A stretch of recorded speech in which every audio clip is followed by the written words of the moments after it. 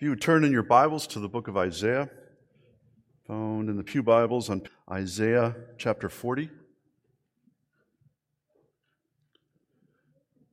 We're going to be focusing on verses 3 through 5, but we'll also read the first two verses. Isaiah 40.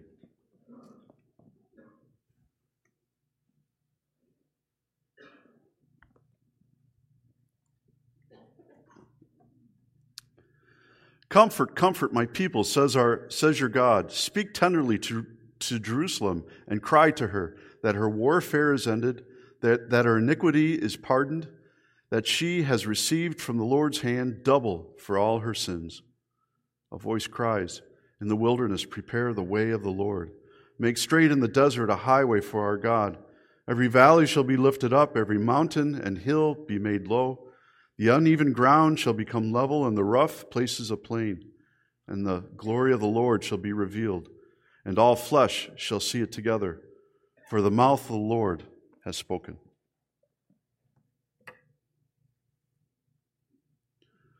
I remember when I was a youngster in driver's ed, there was a long bridge that our driver instructor, he always liked to have us go over.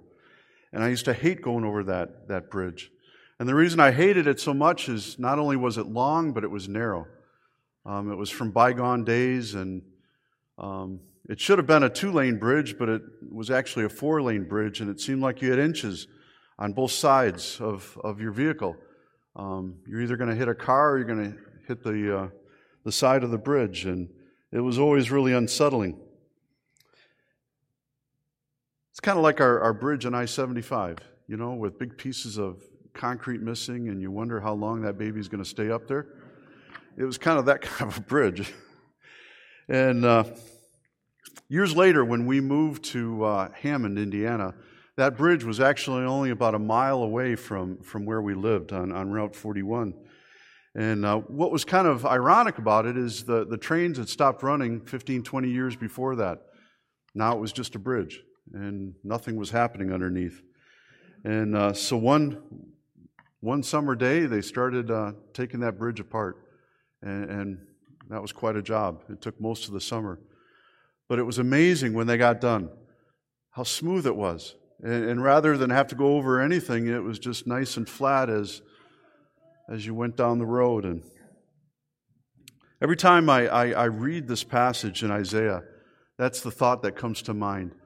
The mountains, the high places are going to be brought low. The valleys are going to be raised up. And that's exactly what they did in removing that bridge and placing that road there. It was just as nice and as smooth as could be. We talked last time about the comfort God brings His people. And if you remember, the word comfort comes from, carries the meaning of with strength. So it's not just empty words, but it's words that have some impact. They have an effect on us. I think the author of the Heidelberg Catechism, he captures this idea when he asks this question, what is your only comfort in life and in death? That same word, that I belong body and soul in life and in death to my faithful Savior, Jesus Christ. Many of you know that one by heart. The comfort God wants to bring us, it has substance to it. It has a bite to it. Again, it's not just empty words. God's comfort is not a temporary thing, but it's a lasting thing that we can enjoy both now, but also forever in eternity. This is something Israel would long for when they were in captivity in Babylon. You might remember the first 39 chapters of Isaiah. It talks about the sins of the land and the sins of the people and how they had gone astray, and how God hated their sin. You would have thought God would have given up on His people, but He hasn't. He's not through with us. He wants to comfort and bless His people. He wants to turn their hearts of stone into hearts of flesh, into hearts that long and desire for the things of God. Now, where does our text say the voice is calling out from? Where's it calling out from? Verse 3 says it's the voice of one calling in the wilderness. Later on, we'll realize that voice would also come to represent John the Baptist as he prepared the way for Jesus coming. But it means more than that. It's prophetic, but it also has something to say to the people then as they live their lives. And it also has something to say to us. Now, given the metaphor that is being used in these verses, what do the hills and the valleys represent for God's people? And why do they need to be made level? What is that verse talking about? The high places brought low, the valley lifted up, the rough places made smooth. Well, the wilderness was not an easy place. Wilderness surrounded God's people. And it was a place where you grazed your sheep, but you really didn't spend a lot of time there because it was a difficult place to be. And for God's people, they had bad memories about the wilderness. You might remember those 40 years that they wandered around the wilderness. And the reason they had to do that was because they disobeyed. They were disobedient. And so that's what the wilderness in some ways came to represent for them, is their disobedient hearts, their lack of trust in God. I mean, God had told them that if you put your trust in me, I'll help you, I'll provide for you. You don't have to worry about your enemies, but they continued to doubt, and they got themselves into so much trouble. Wilderness also represented an obstacle for the pilgrims as they traveled to Jerusalem for one of the various feasts or celebrations. Many of God's people would have to travel for days and weeks even in order to get to Jerusalem, and that was usually through the wilderness. And it was on roads that were often very rough, and depending on the weather, the rain, roads could wash out. Rock slides could come and block the path that you were on, and so it was something that you were. It was a difficult way to travel back then. It wasn't easy. You also had to worry about wild animals. You had to worry about robbers who would frequent those areas, trying to catch unsuspected pilgrims. Clearly, the wilderness was not a hospitable place, and really becomes a fitting image of God's people and their spiritual condition, how their hearts had grown cold and they had turned away from the Lord. Maybe some of you feel that you're in the desert this morning. You feel far from the Lord. Your soul feels dry and parched. Maybe you came this morning feeling weary and thirsty and hungry spiritually. And again, this is the best place to be when you're feeling that way. It's so easy to run from the Lord, but this is when we need to turn to Him and ask Him to fill us in a way that we desire, and trust me, in the way Christ desires. Maybe for some of you, it's been a while since you've had some meaningful time with the Lord. More and more you find yourself traveling from Sabbath to Sabbath. And while you go to church on Sunday, you find it hard to find time to spend with the Lord the rest of the week in prayer, in God's Word. And so each Sunday as you pull up to church, you're feeling it. You're feeling weary. You're feeling far from God. Wherever you may be this morning, the voice is crying out to you and to me. Prepare the way of the Lord. God's not forgotten us. That the voice is calling out to us. God has not forgotten us. That voice is one of authority on behalf of God, and He's not given up on us. He still wants to offer us His peace and comfort.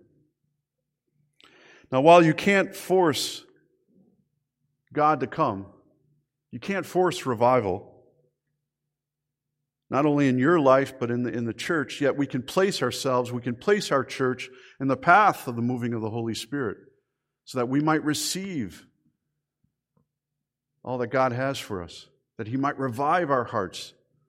Again, take those hearts of stone and turn them into hearts that desire the Lord and long for Him. But if that's going to happen, then you have work to do. We all have work to do. And we need to put God first in our lives. We have to ask God to make His home in our hearts. We need to prepare the way for the Lord and to make straight paths in the desert, a highway for our God. Isaiah is envisioning a time when revival will come to the land, when God's hearts would again turn to God and He would be their focus. Really, they were longing for revival to come. Not a man-made revival, but the kind of revival that only God could produce through the Holy Spirit, who sets us on fire so that everything else in this world pales in comparison to what we have in Christ. I think you could say that, in a nutshell, revival is a return of the people of God to the Word of God in the house of God by the power of God, according to the plan of God, under the direction of God, and thus receive the blessing of God. It's turning our hearts back home, turning them to the Lord. And so what does the voice call out for us to do? You got to remember, back then, roads were made and maintained by hand. There was no road graders. There was no tractors. Everything that was done was by hand, with a shovel, by people carrying stones and putting them on the path and filling around them with crushed sand or crushed rocks and sand. They would literally fill in the low places. Rocks fell in the path. They would either go around them and make a new path or try to roll those rocks off the path. But as I said before, weather comes. The rain, the wind has a way of messing up those roads and making it hard to travel. And you can just imagine how difficult it was for those pilgrims. You know, especially back then, when a town found out that the king was coming, someone from the king's palace would go before the king, and he would go to each town and say, "Prepare the way of the king. Prepare the way for the king," to each town that he would be going through. And then it was the town's responsibility to fix the roads around their town.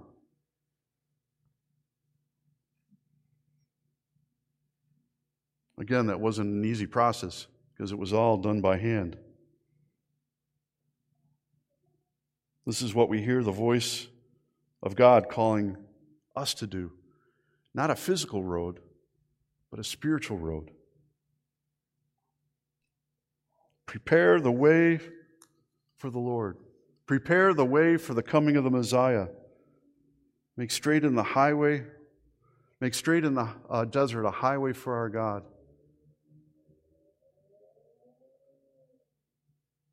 Again, this is something that has to be done spiritually in each of our hearts. While God would one day come to Jerusalem as a long-awaited Messiah, people needed to prepare for this. They needed to prepare for His coming, just like we need to prepare for it.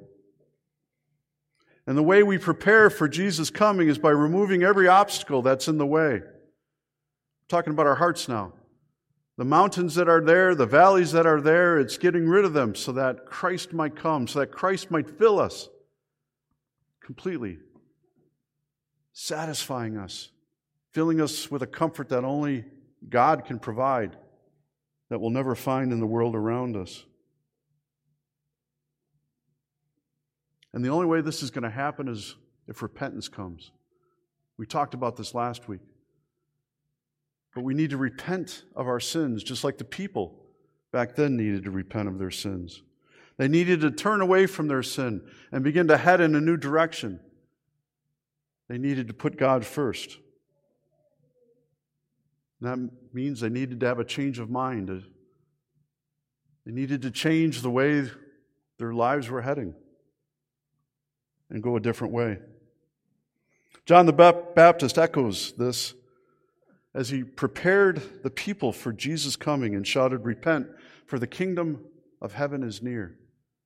Repent, for the kingdom of heaven is near. Simply put, to repent means to change, to make some changes.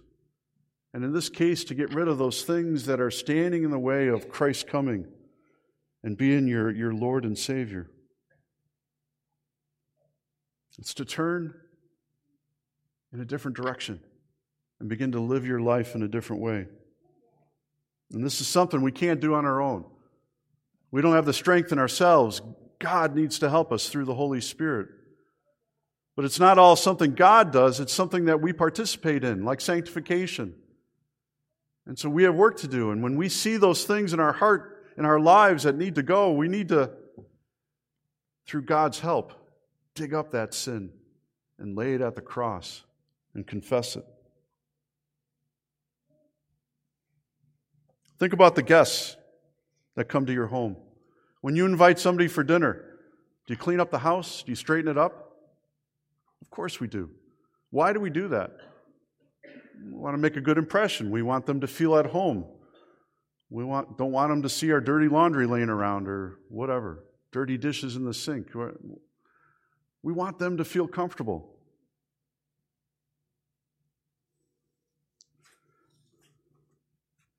I remember when we were living in Grand Rapids yet, before we moved out west. We were trying to sell our house. The kids were little at the time, and I remember we'd get a call like an hour before from the realtor. "Yeah, we've got somebody we want to show your house to." And so we would, in just an hour, I mean, usually it was like a real short period of time. And so we would all get together and go from room to room to room, and we'd hide everything. Everything went in the closets, under the bed, into the dresser drawers, everything. And it looked nice.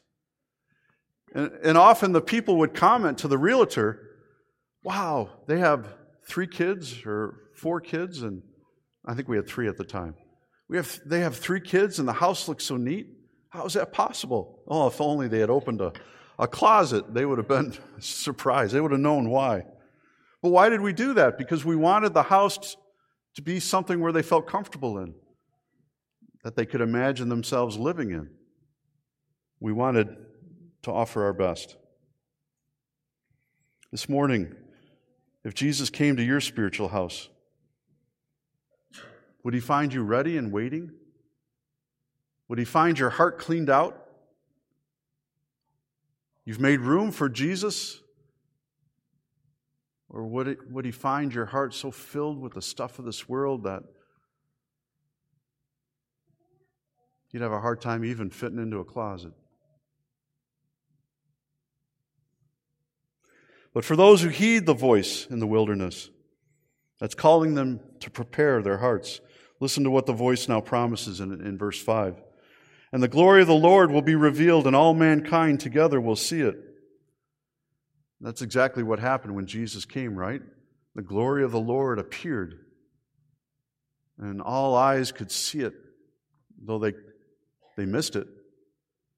But the star, Jesus being with them, the glory of the Lord was revealed here on earth through Christ.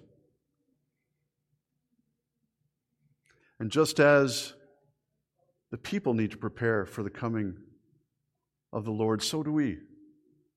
Not only for Jesus to come at Christmas time, though this is a good reminder to us, but this is really a preparation for something even bigger than that, and that's for Jesus' return on Judgment Day, when He's going to call us home.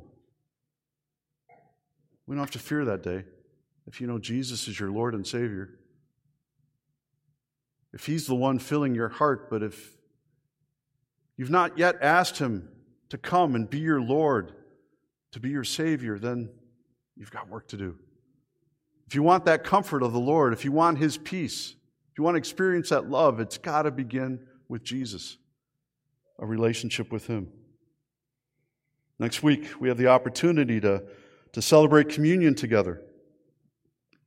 Communion, along with baptism, it reminds us that through Jesus' death and resurrection, all our sins have been forgiven, and we've been given the gift of eternal life.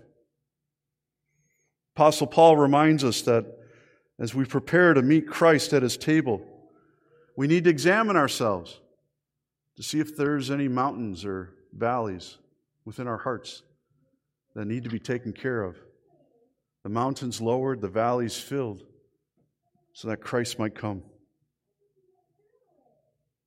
And if we sinned against God and our fellow man, then we need to repent of those sins. And then come next week filled with joy, knowing that that meal, that supper, it's for you. It's not for the perfect, but it's for those who know Jesus, who've been covered in the blood of the Lamb, who know Christ's forgiveness. When that thought is in our minds as we approach this table, then it becomes a celebration, even though what it represents is such a horrible thing, that Christ suffered and died on the cross for our sins. But because of that, we have eternal life. For the mouth of the Lord has spoken. That's what the voice proclaimed at the end of verse 5. In other words, God promises. God's promise to us, it's trustworthy and true because it comes from God. It's not empty words. Because when God makes a promise to us, He will keep it. Jesus is proof of that. So let me ask you, on the day the trumpet sounds and the glory of the Lord is revealed, will you be ready? On that day, Scripture tells us that every eye shall see Him, every knee shall bow before the King of Kings. At His appearing, will you be ready? Or will it catch you by surprise? That's why we celebrate Advent the weeks before Christmas. You know, the Advent itself, it's not found in the Bible, but it's a great spiritual practice because it forces us to think about who's coming. And more than that one day He's going to return again. Christ doesn't just want a piece of your heart. He wants the whole thing. Praise the Lord that there's no mountain too high or a valley too low to keep Him away. Just call on the name of the Lord. Because our God is faithful and He wants to fill you. Fill you with a peace that's beyond our comprehension. A peace that almost seems impossible given what we see going on in this world. But it's a peace that is ours to claim because of the comfort of the Lord. And let's pray that nothing will take this away from us. And nothing will force us to take our eyes off Jesus, our Savior and Lord. Let's pray. Father in heaven, thank You for this comfort, Lord, that Jesus offers us, that's found only in Him. Father, we know that if this comfort is going to be ours, then, Lord, we need a change of heart. Lord, revival needs to come to us. And so, Lord, we just pray that You might be our all in all. Father, that You might be not only our Savior, but our Lord, Lord of each area of our lives. Forgive us, Lord, when we hold back from You. And there's parts of our life that we think are ours and not Yours. Father, we just pray that You might help us sweep out our houses, our spiritual houses. And we pray, Lord, that You might enter into our hearts. Fill us in a way that You alone can. Prepare us, Lord, for Your coming. We ask this in Christ's name. Amen.